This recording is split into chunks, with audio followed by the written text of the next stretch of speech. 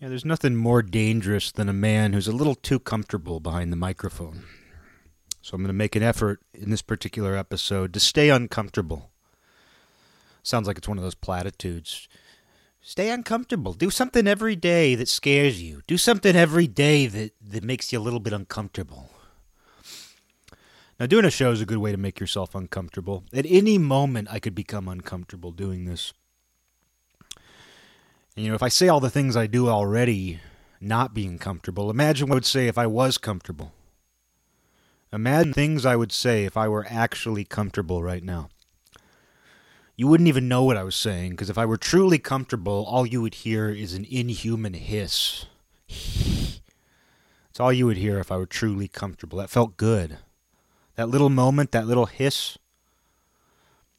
that probably made a terrible noise into the microphone, that's all the comfort you're going to get. No, all this talk about Wiggers recently, I promise not to make this a trilogy. I promise not to make this a trilogy of Wigger episodes. The trilogy of Wiggers. But that said, all that thinking about that has me thinking about other groups of people. And nerds are one of those. Because, if anything's a sign that the snake is swallowing more and more of its own tail, it's the introduction of ideas like Wiggers and nerds into American culture. And those two things kind of coincided. Like, we think of nerds going back further.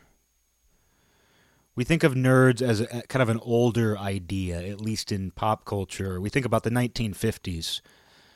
Because it kind of took teenage youth culture developing in the way that it did in the 50s. Because, the 1950s were when that real big boom happened.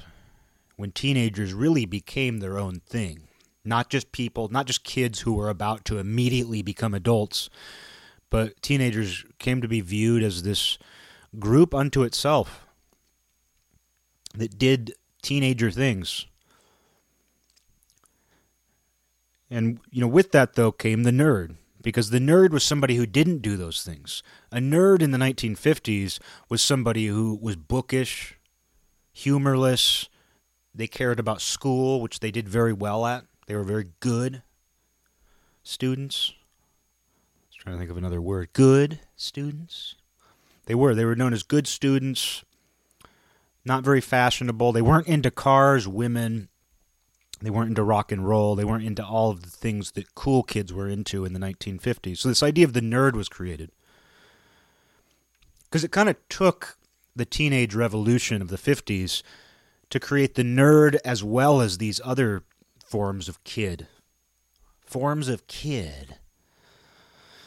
It's the name of my album, Forms of Kid. It sounds too much like a real album. Not funny. No, but it took cool kids for there to be kids who were uncool. Because before that, it was probably more of... there's always been groups. There's always been identities. But still, I don't think that the identities, the groups, were as well formed until the teenage revolution.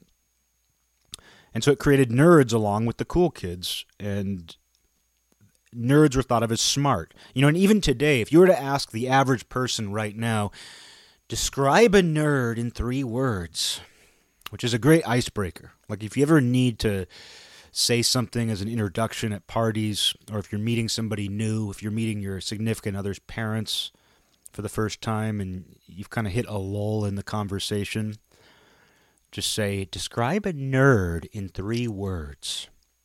Chances are the first word, or at least one of those 3 words, is going to be smart. Because there's this idea that nerds are smart. And the 1950s nerd was basically that. It's basically somebody who only cared about intellectual pursuits. And they weren't into breaking the rules. They were basically very intelligent, and they were going to follow the system the way the system was set up. Don't break any rules. Don't do anything unhealthy. Basically just study and do well. Care about smart people things, And you think about what nerdy interests were at that time too. It was like they were basically an extension of school. It was like, oh, he goes home and he plays around with a radio set. He's learning all about those radio in his downtime. He's learning all about the radio signals and CB radio, and oh, he got a bottle. He got a rocket model kit. Oh, he got a model to build a rocket. Things like that. They were into things like that. The idea of nerd culture as we understand it today really didn't describe nerds from back then at all. And I mean, I'm of course looking back. I wasn't there.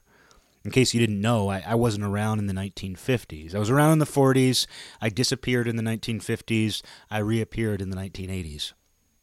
No, but, I don't know what it was actually like. Who knows what it was actually like to be there. Because I don't think anybody, even with all of the documentation, I don't think anybody would accurately be able to describe the circumstances I grew up in, the world I grew up in, if they weren't alive then.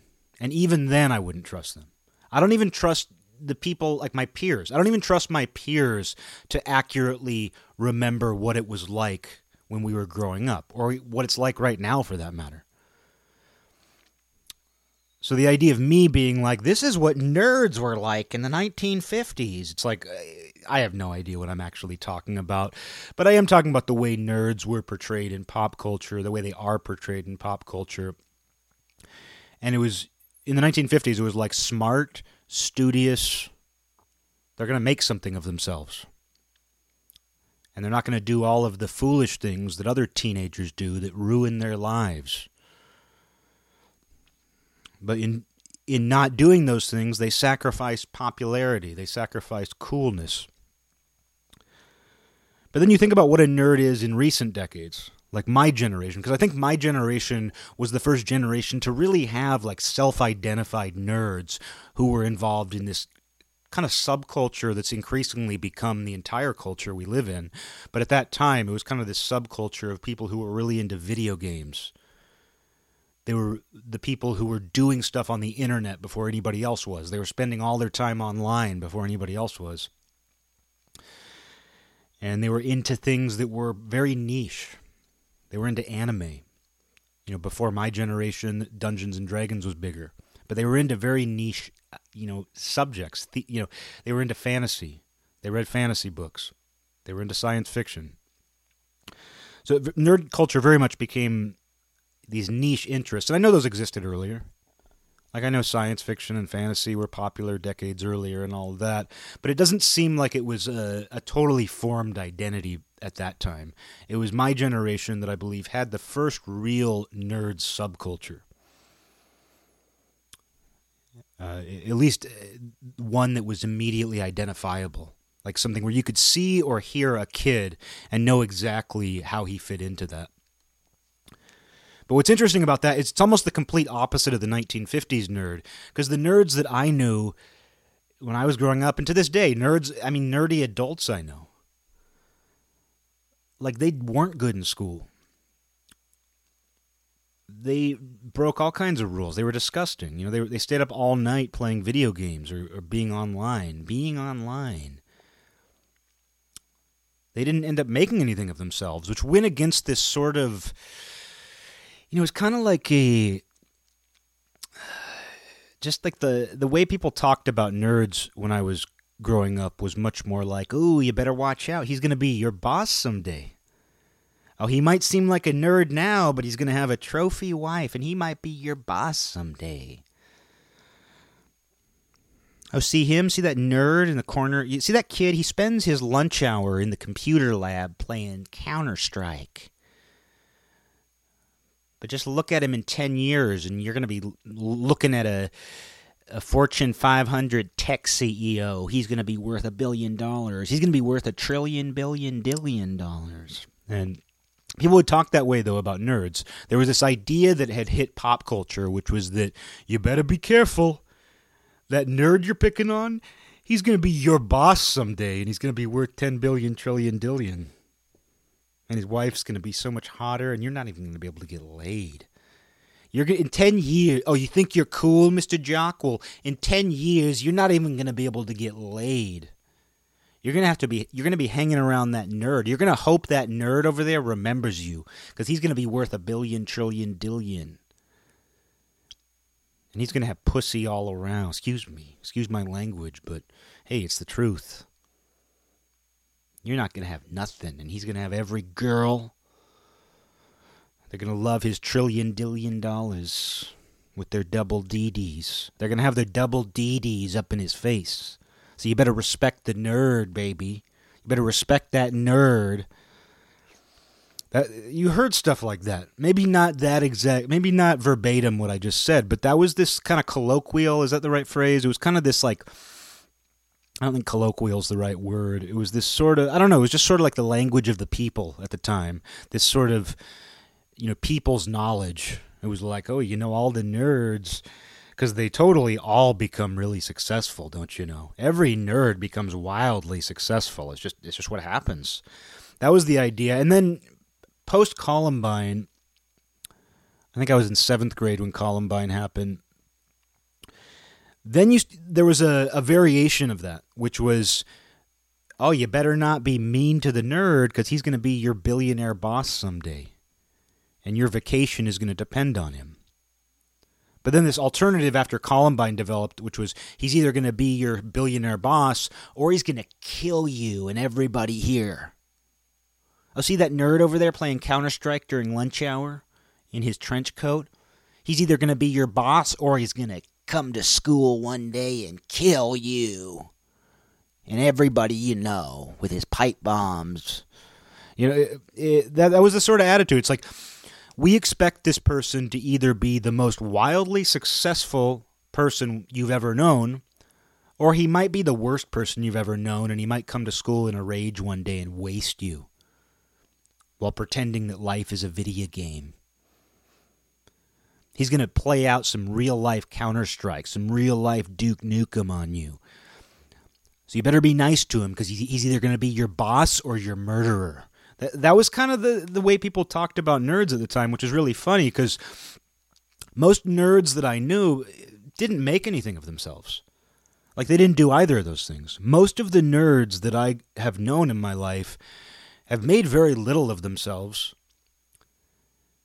at least relatively speaking. I mean, they haven't done anything more impressive than the average popular kid. And they also haven't killed anybody. They also haven't done anything horrible. So it was just funny to me that this idea got drilled into people's heads that you're either going to do the best possible things that life has to offer, or you're going to inflict pain and suffering on everybody, because that's how we think about nerds.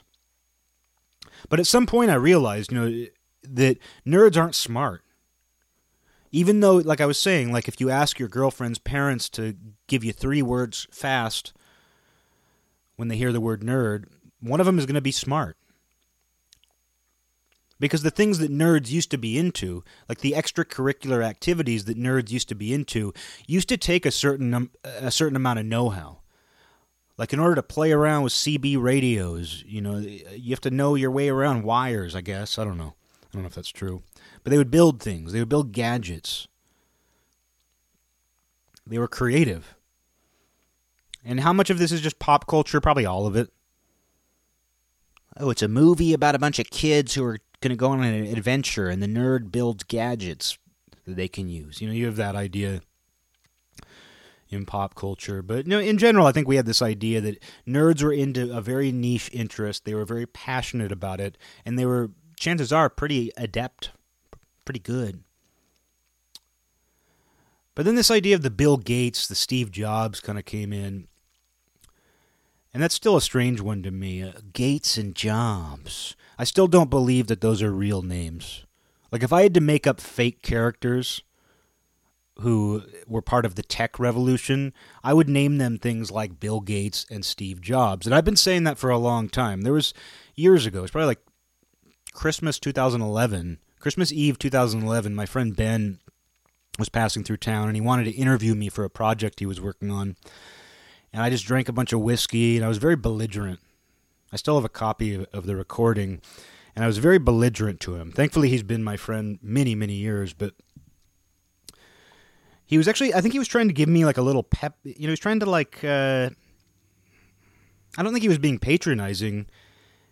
I think he was just trying to give me a little pep in my step or something, because I remember when he was talking to me, he made a couple comments, or it very well could have influenced me doing a podcast, because he said, you really need the Eric Stonefelt show, and it could happen. And I think he was envisioning like me having my own talk show. I think he was envisioning like I'm the new Jimmy Fallon. I mean, as I've mentioned on here, this show is the new Saturday. No, it's not the new Saturday Night Live. It's the new Daily Show. Every night's a school night is the new Daily Show and has been since January. I'm the host of the Daily Show, and there's a conspiracy to keep that a secret for some reason. But Ben was just saying, like, I should have my own show. I should have the Eric Stonefelt show. And he was kind of trying to influence me, or not influence me, but just kind of, I don't know, give me a little pep or something in my step. And because I remember at one point he was also like, if these other people can do it, you can do it.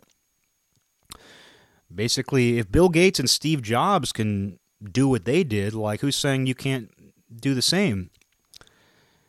And I remember in that interview, because I was like, Gates, Jobs? Those aren't even real names. Those aren't even real people's names. And that's funny, too, because so my point is, I'm glad I've been consistent on that point. I'm glad I still feel the same way about those names. And those are good examples, too. Just to go back to the nerd thing real quick. I understand this is fracturing, but to go back to the nerd thing, those guys were always cited as examples of the nerds who succeeded. And I mentioned how, like, the nerds of my generation weren't good in school. Like, not all of them. Like, a lot of them actually didn't do well in school. And that's sort of like this built-in narrative where they say, oh, they're not good in school because they're actually too smart for school. Bill Gates dropped out of blah, blah, blah. Bill Gates dropped out of blah, blah school. And he doesn't regret it. He doesn't regret dropping out of blah, blah school. And you hear things like that, like Steve Jobs did a lot of LSD, and school just wasn't for him, so maybe it's not for you. So if you drop out of high school, maybe you'll become the next Steve Jobs. But that was sort of built into it, where it's like, oh, well, it's not that nerds aren't smart, it's that school isn't for them, because their gifts are better used elsewhere. And that's true in some cases, of course. I mean, all these things have truth to them. It's just that they became this sort of narrative that was running through definitely the time that I was growing up. And like I said, I think that was new to my age group. I think that was new to my generation. But in reality, a lot of these nerds from my generation, they were just video game, internet addicts. They were the first video game and internet addicts that you ever knew. And I liked both of those things. Like as soon as the internet was around, as soon as video games were around, like I was into those things. How could you not be interested in them? But it's like the true nerds are people where it like immediately had a destructive impact on their lives. Like immediately video games and the internet consumed these people. And so it wasn't that they were just kind of these misguided rebels who just needed the right opportunity to succeed. It's that they really weren't particularly intelligent, and they just got kind of sucked into these hobbies that were really addictive. And to this day, many of them really haven't done anything. And I don't say this to be mean. I'm just saying that whole idea that we had of what a nerd was ended up being something completely different as soon as it became its own self-identified subculture. Because my generation is the first generation where somebody would just outright say, well, I'm a nerd. And even then, you didn't hear it that often. It wasn't until a few years later, I feel like a few years after high school, that I really started to hear it. But a voice developed with it. It's not just a set of interests. It's not just that, oh, these people are really into this. Oh, he's 23, but he still collects action figures. It wasn't just the specific interests, although it was those two. It was also just this whole subculture, and they developed this sense of humor and this tone of voice, and a lot of them, if not most of them, have it, where they almost sound like somebody doing a bad Janeane Garofalo impression, because their entire sense of humor is this sort of superficial, surface-level sarcasm. And it just reminds me of somebody doing like a bad Janeane Garofalo impression. Okay then. Okay then. I can't really do it. I'd have to work on it. I know that I could be good at it if I worked on it. So you might hear me work on it here. You might hear me workshop my nerd voice a little bit here. It's what we call workshop in my nerd voice. Doing a little workshop in my nerd voice. But they all developed this sort of kind of a vocal fry. That's a relatively new phrase that people point out. Oh, hey, don't you just hate vocal fry? Don't you just hate it when somebody has a lot of vocal fry? No, I mean, that said, like, even though that's become a thing that people complain about, vocal fry, as they call it, I don't personally like that phrase. I got to come up with something else. I just call it the nerd voice. But no, a lot of people have it. It's a Valley Girl thing, too, which is interesting. But it's also, the nerd voice uses a lot of quote-unquote vocal fry. But with this, like I said, just this surface-level sarcasm, which is like, okay then. Yeah. It's that sort of humor. And I'm not a big sarcasm guy. I always try to split hairs on this because I believe there's a difference between facetiousness and sarcasm. And I'm a fan of facetious humor. I would say a lot of the sense of humor on this show, not that this show is funny. I don't think this show, there's actually no humor. There's no comedy on this show.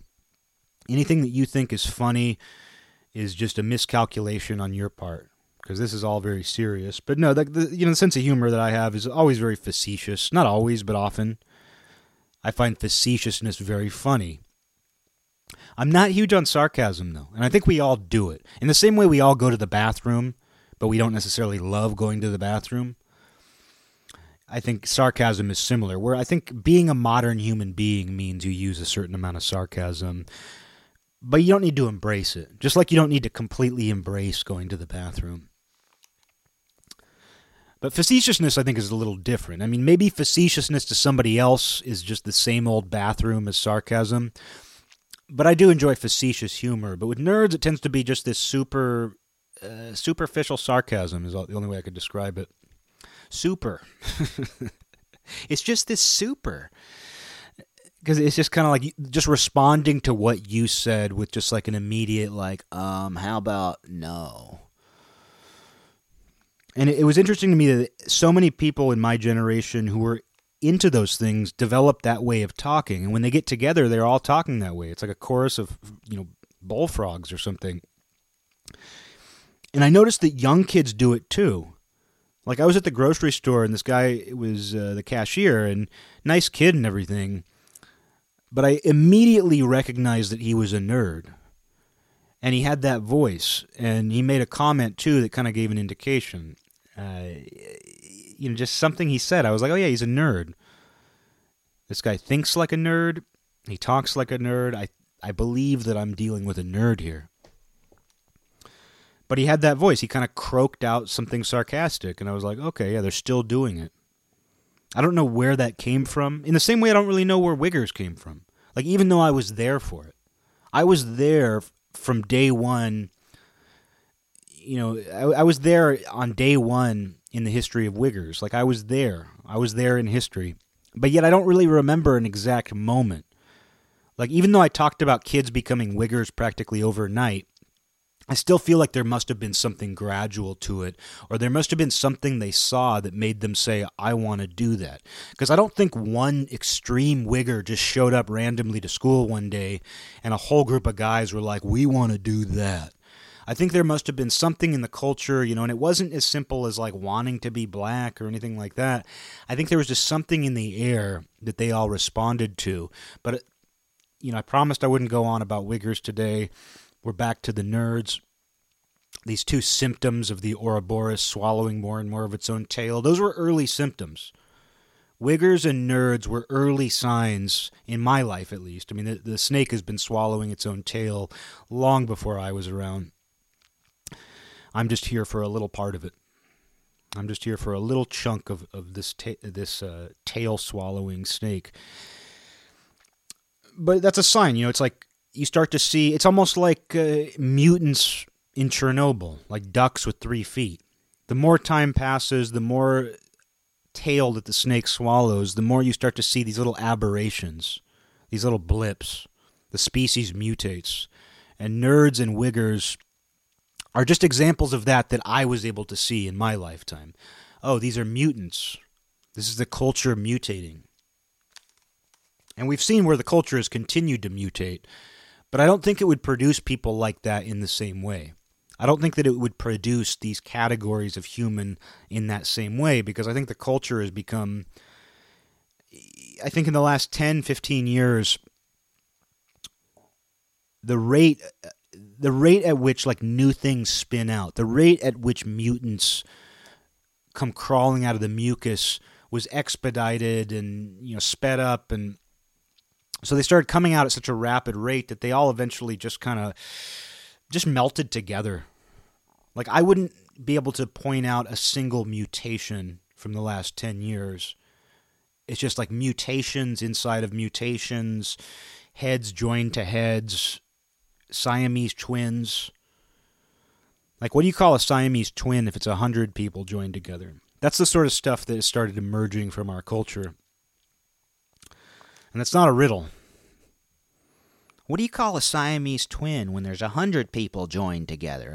It's not even a riddle. It's an honest question. What do you call that? I call it our culture today. So looking back on things like Wiggers and Nerds, I don't know that you would be able to pinpoint people like that today. I don't know, because I'm not a kid. Maybe kids today, and even though everything seems, like a mutant Siamese twin to me, this is the world they are growing up in, so they might have a more nuanced take. Like, if you are a peer of other kids, you very well might have insight into it that I don't have as a 35-year-old man. I might not be able to see. I'm out of touch. But, I wouldn't be able to pinpoint like a single cultural influence that made nerds exactly what they are. Like, I can't think of any characters that were popular at the time. Like I mentioned in an episode a little while back, how after Fight Club came out, I knew kids who suddenly became this poor imitation of Tyler Durden. That doesn't make them bad people. They were my friends. But I mean, nobody could actually be that person. Nobody could actually be that character. But with nerds, I don't know what it was. I don't know if there was a character who talked like that, or if nerds always talked like that, but this sort of vocal fry Janeane Garofalo sarcasm became just a hallmark of nerd interactions, and they're still doing it, even young ones. So that tells me there's something to it.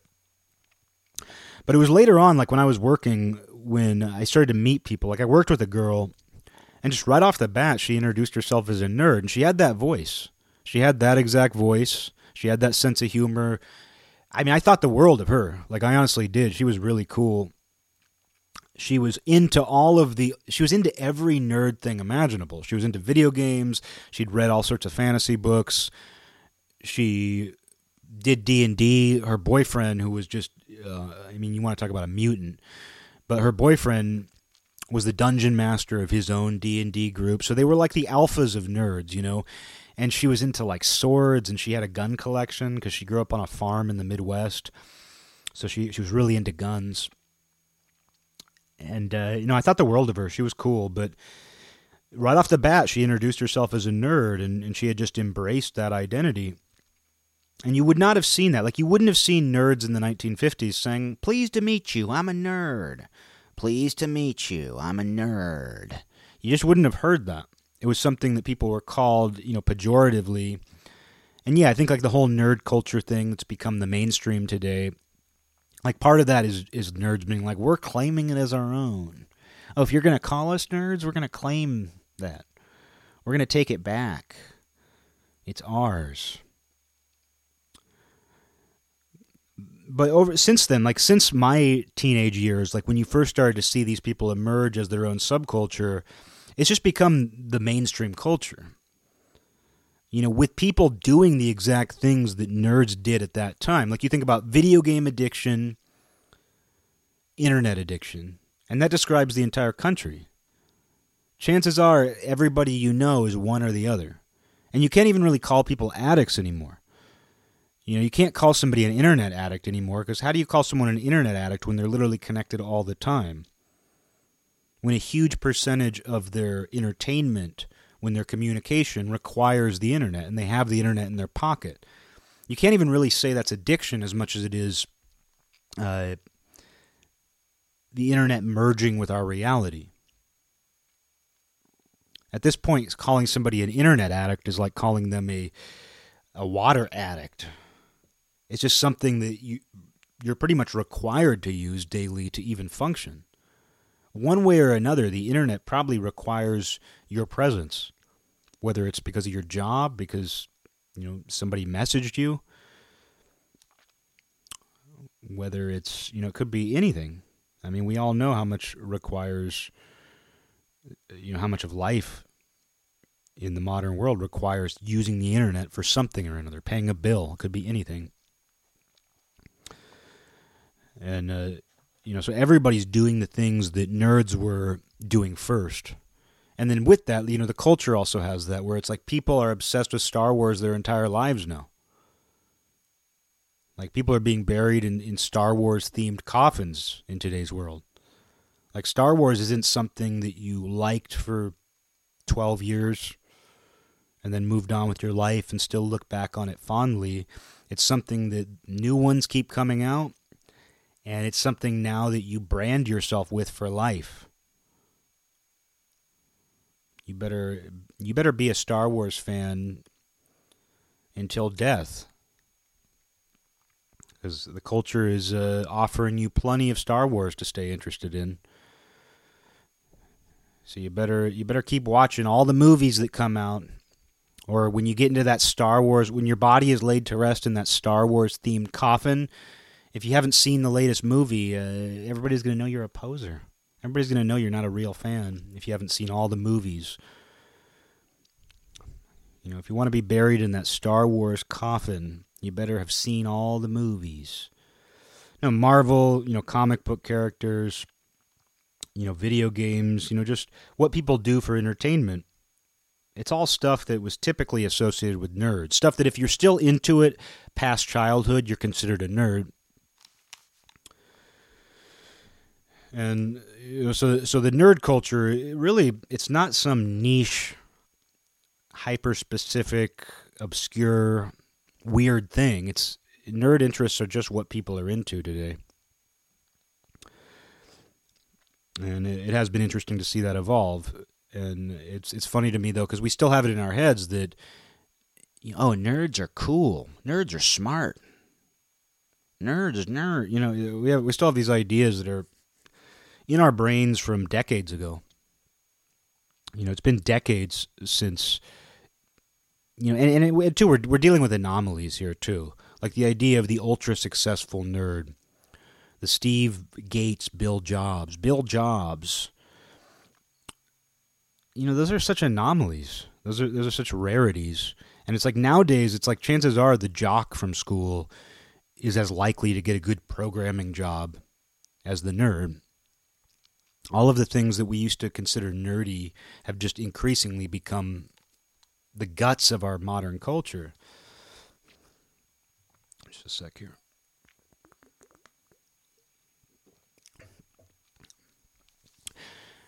And just thinking about my sister's generation, where she had some friends who did Dungeons and Dragons and some tabletop RPGs, but it was a little different.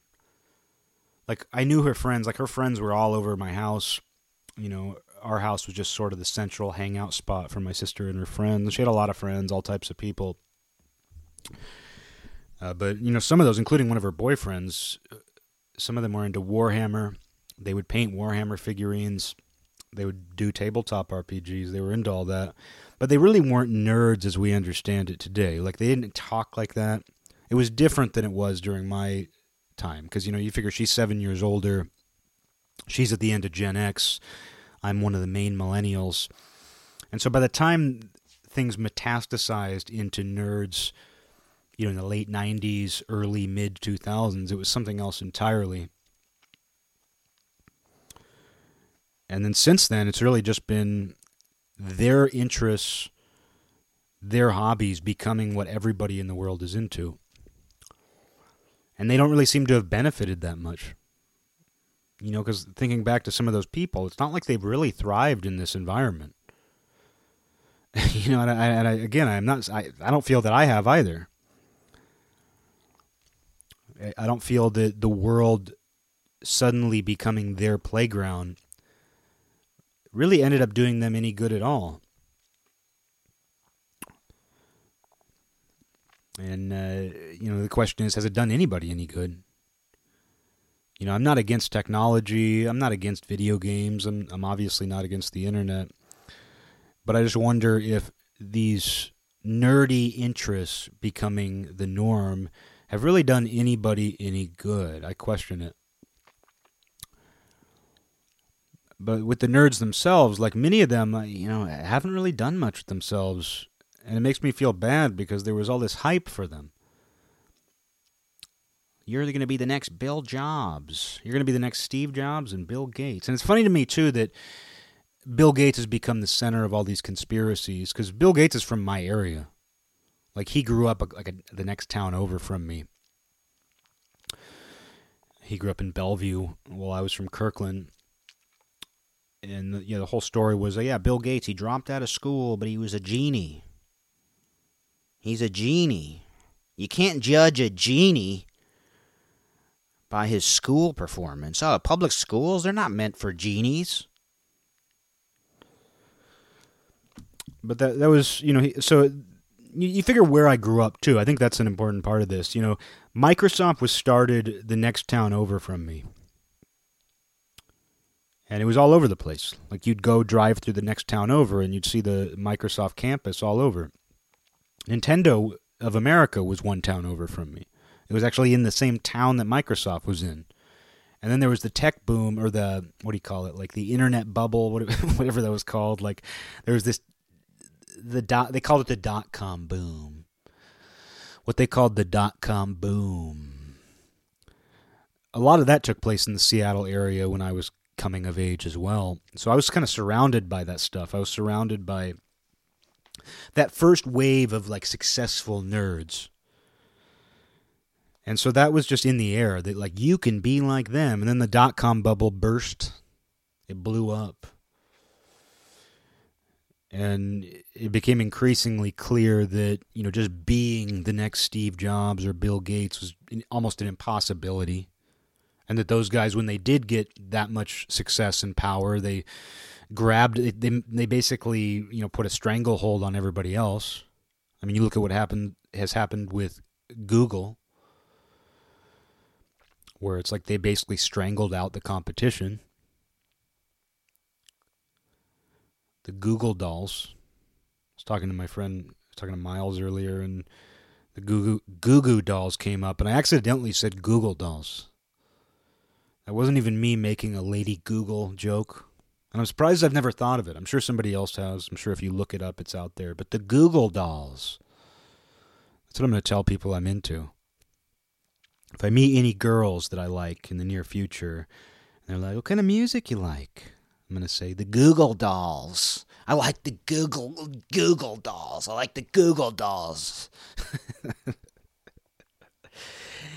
I can't wait to be romantically interested again. I can't wait, because I'm just gonna be awful. I'm gonna talk like that. Google Dolls. Hi, I like the Google Dolls.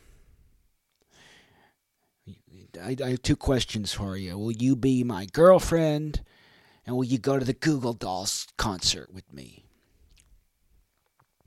In that order. Maybe it should be the opposite order.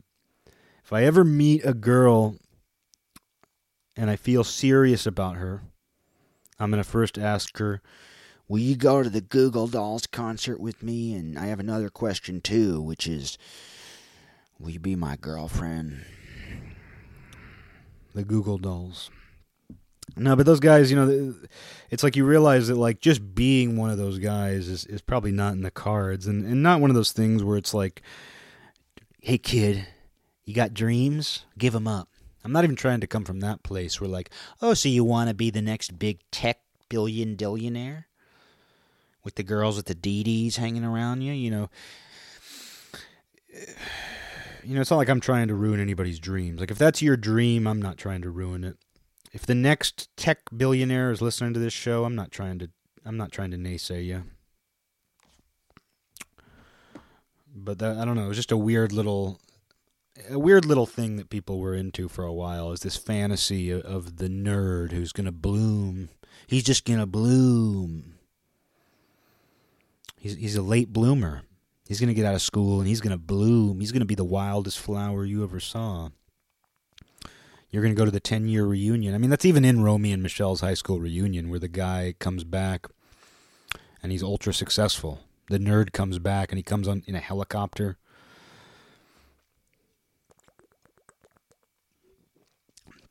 If you're a nerd, don't worry. Hey, keep your chin up, kid. I know you're a nerd, but in 10 years at the high school reunion, you're going to show up in a helicopter. Shouldn't have put that in people's heads. Shouldn't have put that in kids' heads. Because it turns out it doesn't really happen very often. And the people who have a truly good, innovative idea, the people who are capable even of doing that, they don't really need any sort of story. They don't need any sort of fairy tale about it. Because they're just into that stuff.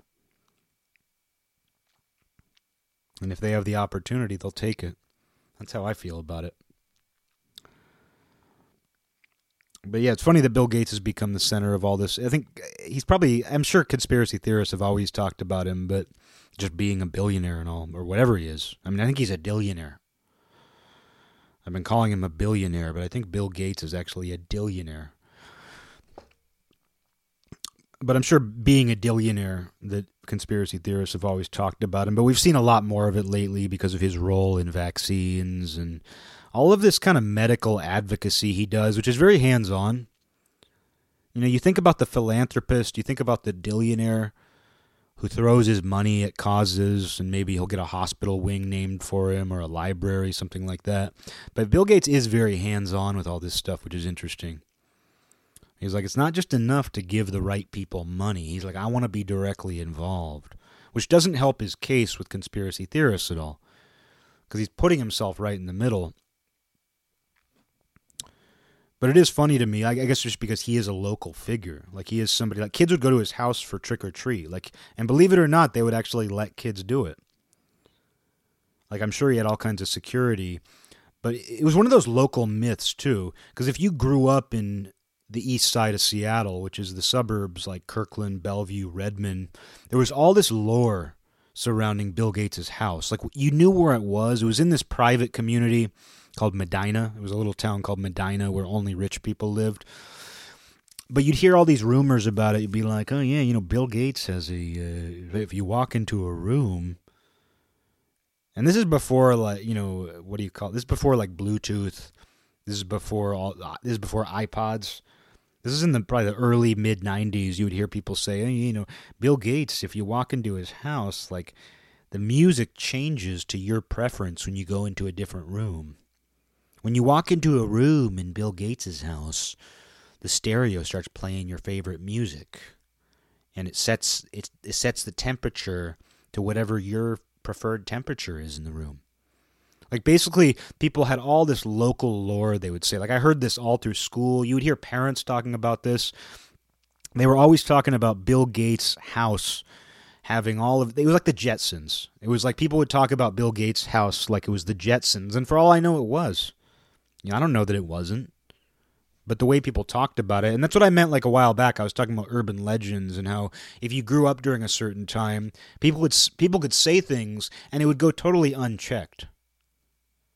Like, you could spread urban legends and nobody could prove it wrong. Nobody could discount it. So people could make things up. People could basically play the game of telephone every waking second of their life, where it's like you're depending on the person who's talking to you. Like, you depend on that person to either get the details right or to even just tell the truth. Because people can tell you anything about anybody. Like, all kinds of celebrity rumors made their rounds that just wouldn't work today.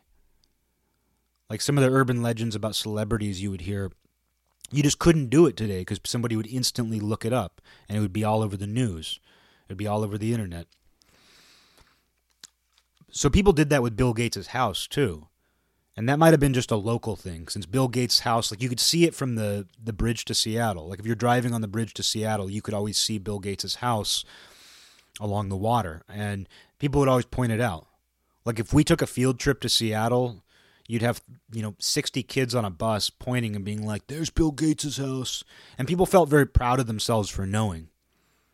Like a kid who, like in second grade or fifth grade, whatever it is, who's on the bus pointing out the window going, see, dude, the third house in is Bill Gates' house. You could tell they felt very proud that they know where the billionaire's house is. The place where, and you know, when you looked at it too, like you'd be looking at Bill Gates' house from the bus or the car or whatever it is, and you'd almost be fantasizing about weird, like an underwater base. You'd be imagining all these things that probably weren't there. His house was probably normal by today's standards. Like his house probably wasn't much different. It was probably even more primitive than the average house today in terms of technology. But you were imagining like some underground security tank. Like I imagined some sort of glass tank, like practically a submarine or something, just like sitting in the water out front.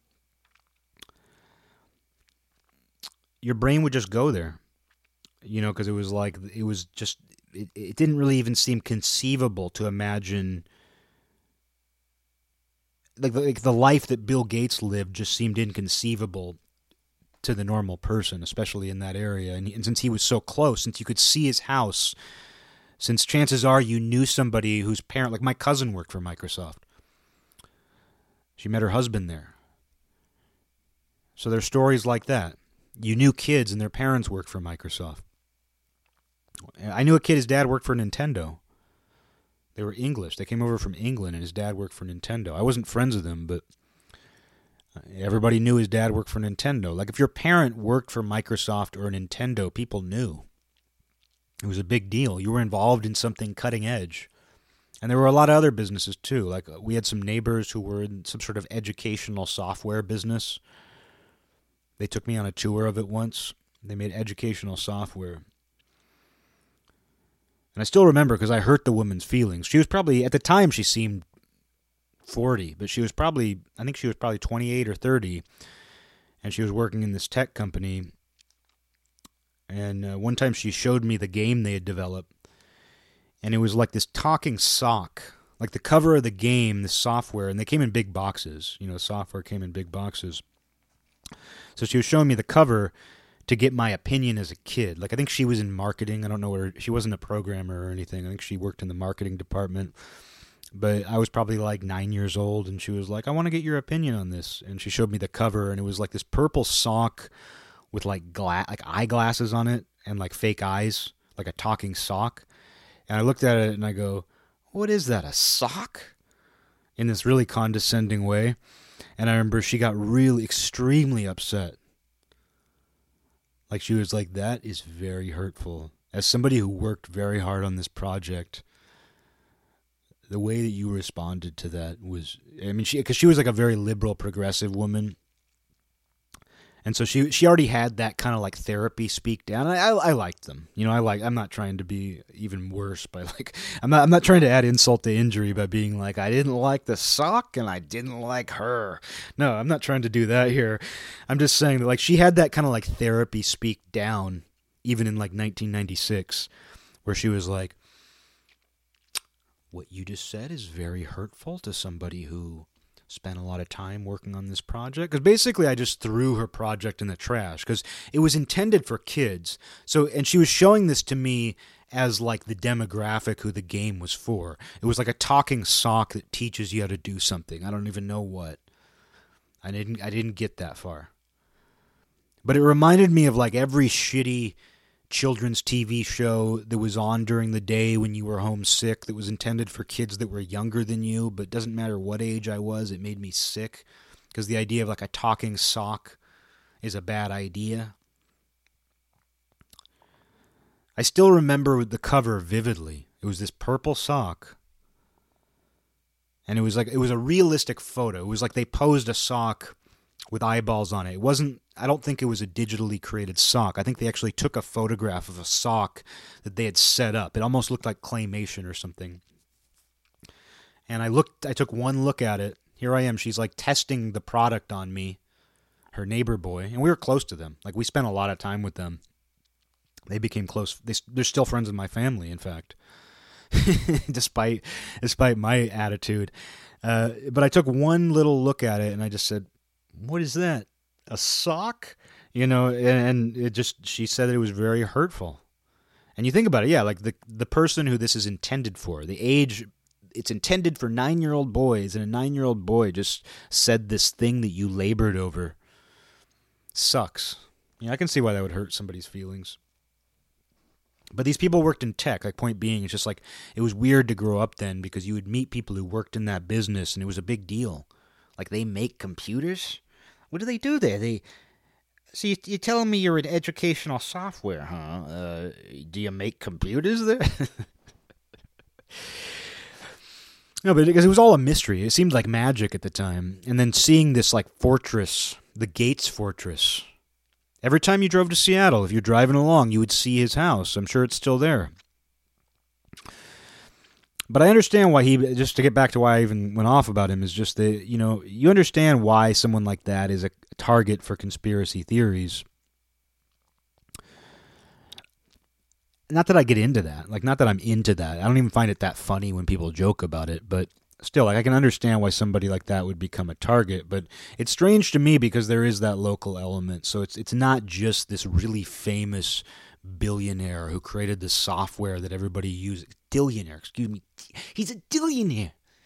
You keep saying he's a billionaire, but he's a dillionaire. No, but that's always weird to me. It's like when coronavirus first hit the U.S. soil, like the first outbreak was in my hometown at a senior living facility. Anytime there's a hometown connection, I just feel like it's cosmically relevant to me. It fuels my inner narcissism.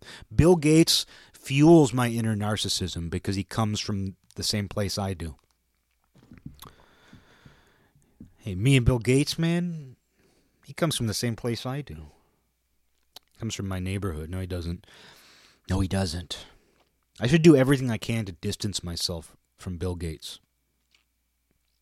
If someone wants to ask me what I'm doing, this is how I would, I would have so much fun if I pretended to be truly crazy.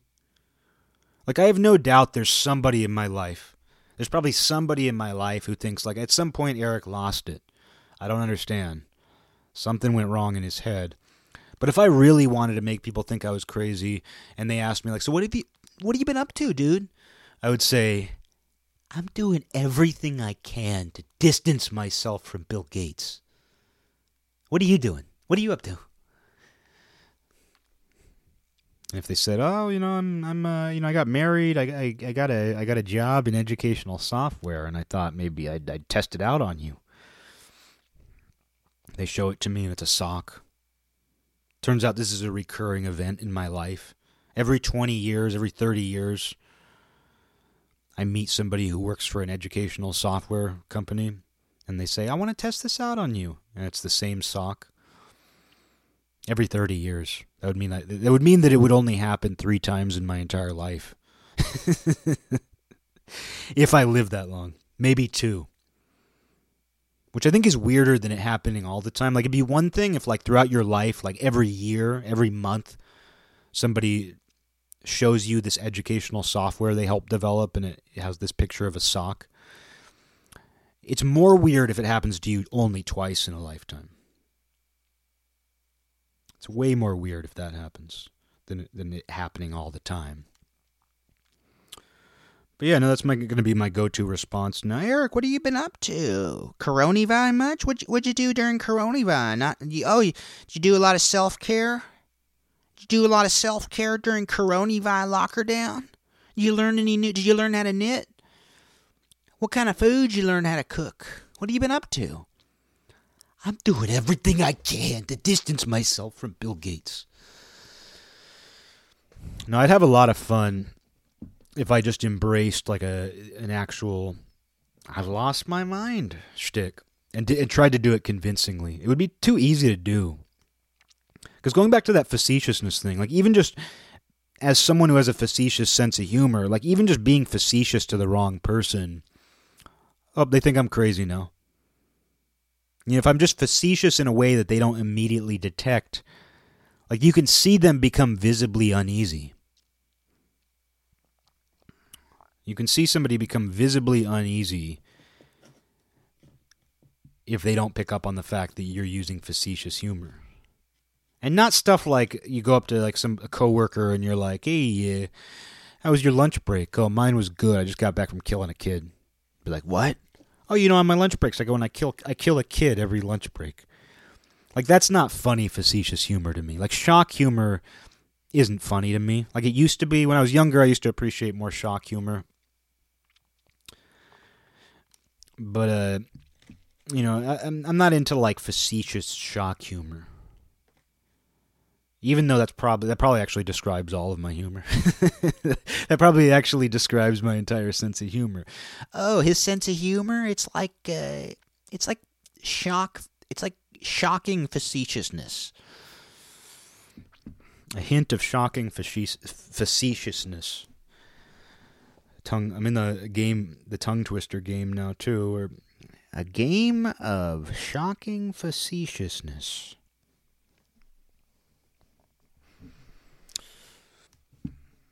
But yeah, nerds. Do I have much to say about nerds?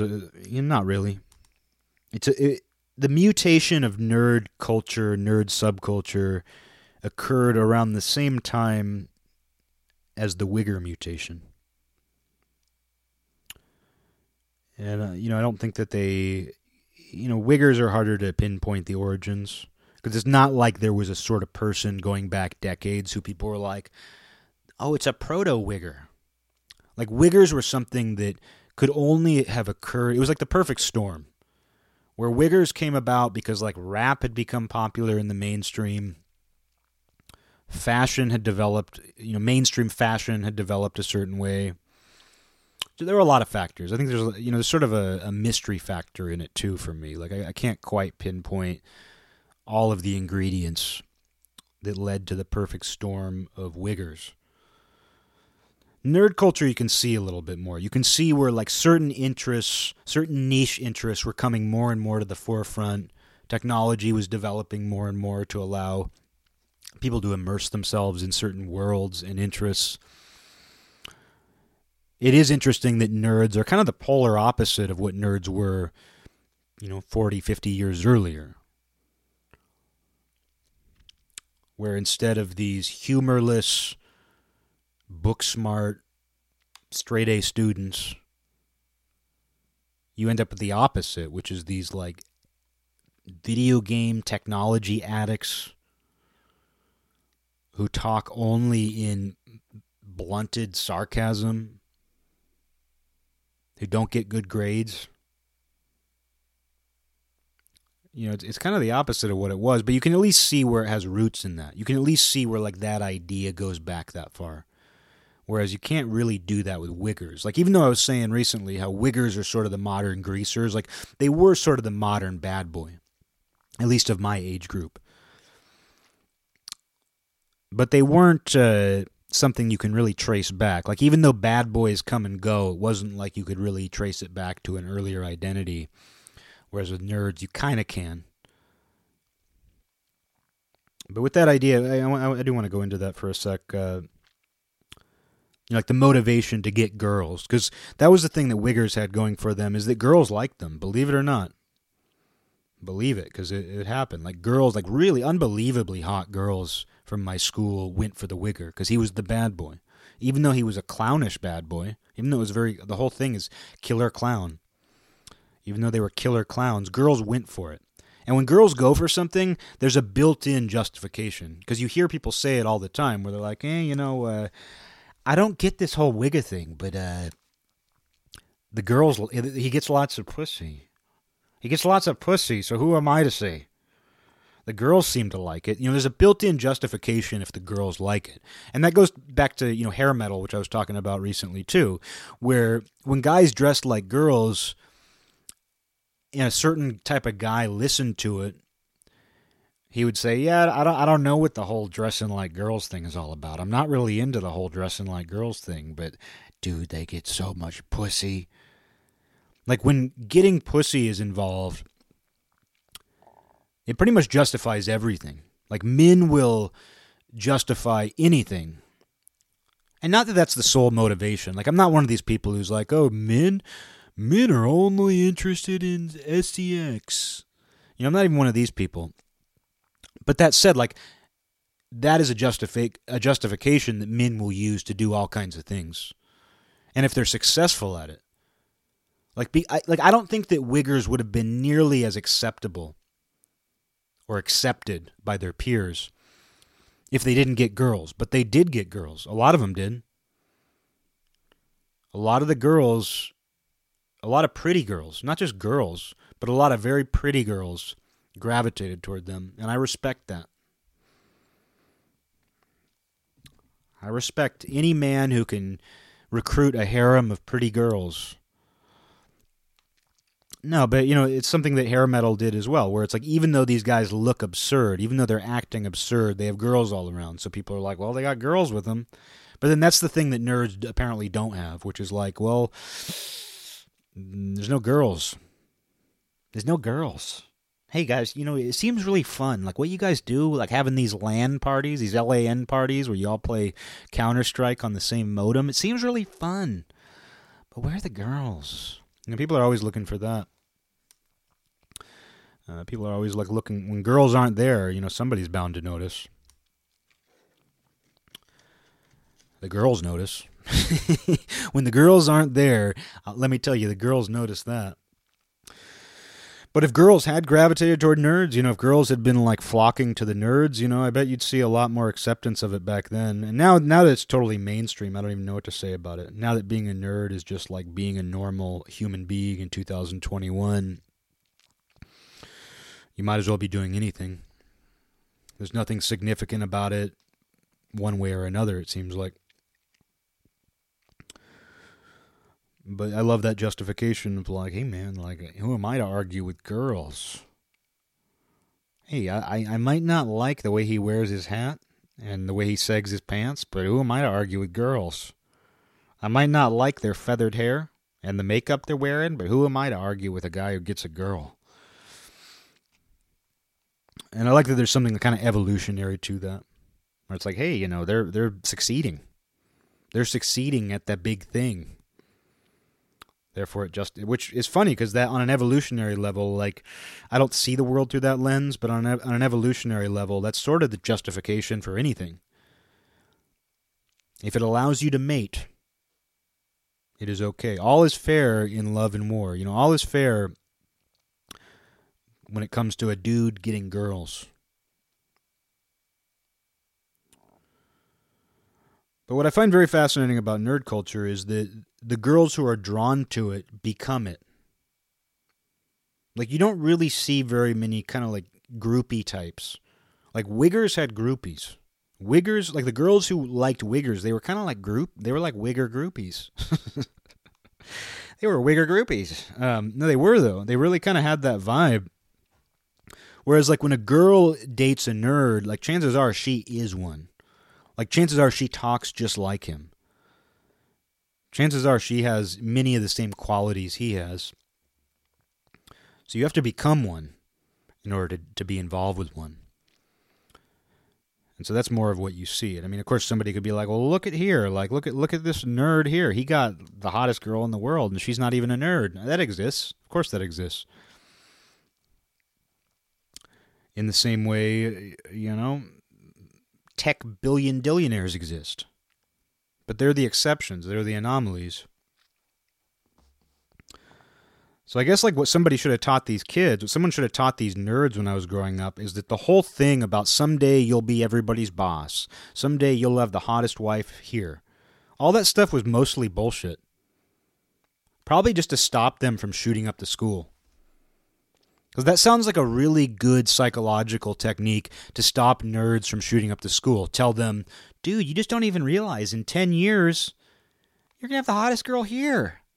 You're going to be worth $1 billion. Like, don't shoot up the school. You have riches waiting for you. It's like people promised them heaven. People promised nerds heaven. They were like, in 10 years, you're going to have 72 virgins waiting for you and a stack of $1 billion. And that's just what's under your bed. Oh, see that jock? See the quarterback over there? He's going to be like working in a warehouse. You're going to be his boss. You're going to be his boss's boss. I feel like that was all just a myth created to stop nerds from killing everybody. Here's a plan. we're going to have a meeting with the president on how to combat violence in schools. There's starting to be a lot of these Columbines. We're starting to see all these Columbines show up around the country, and I think should we ban guns? Should we ban video games? Should we ban Rammstein? Should we ban Marilyn Manson? No, here's what we're going to do. We're going to tell all the nerds that in 10 years, they're going to be the most successful one in the school. They're going to be the ones with $1 billion and a blonde with double DDs hanging on each arm. They just got to wait. They just got to be good, and they got to wait. They got to just tolerate the bullying, and then in 10 years, they're going to be in heaven. If we tell them that, they won't shoot up the school. I remember, too, in Bowling for Columbine, one of the South Park guys, who I like the South Park guys, but one of them said something to the effect of, like, you guys just had to wait. You guys just had to wait a couple years.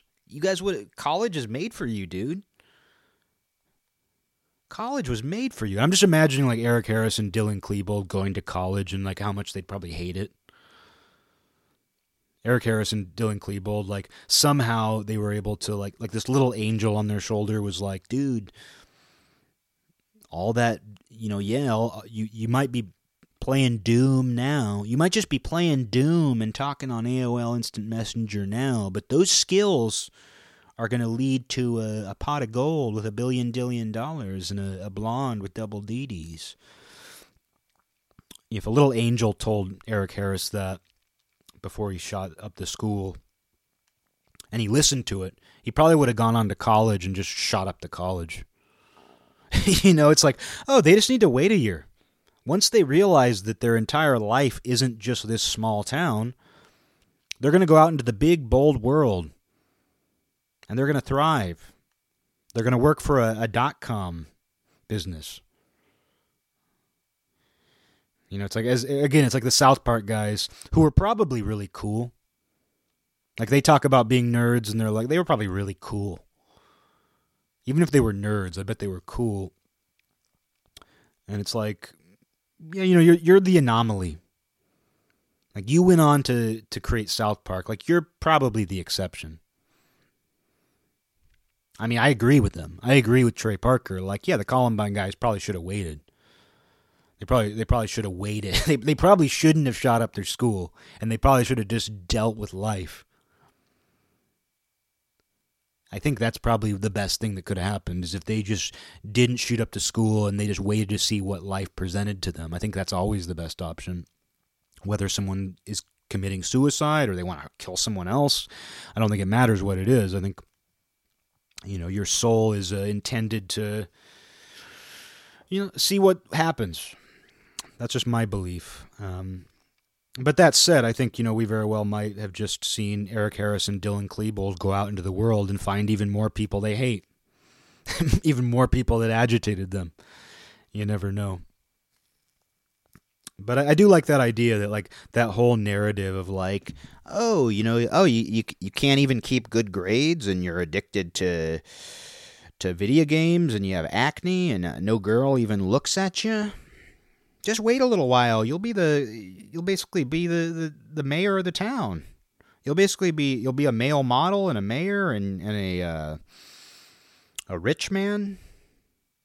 Untold riches await you, son.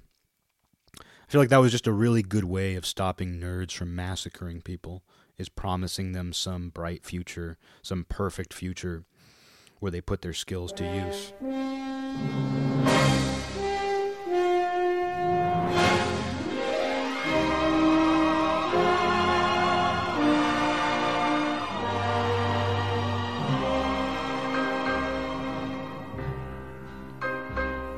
This land is mine. God gave this land to me. This brave, this golden land to me. And when the morning sun reveals her hills and plains, I see a land where children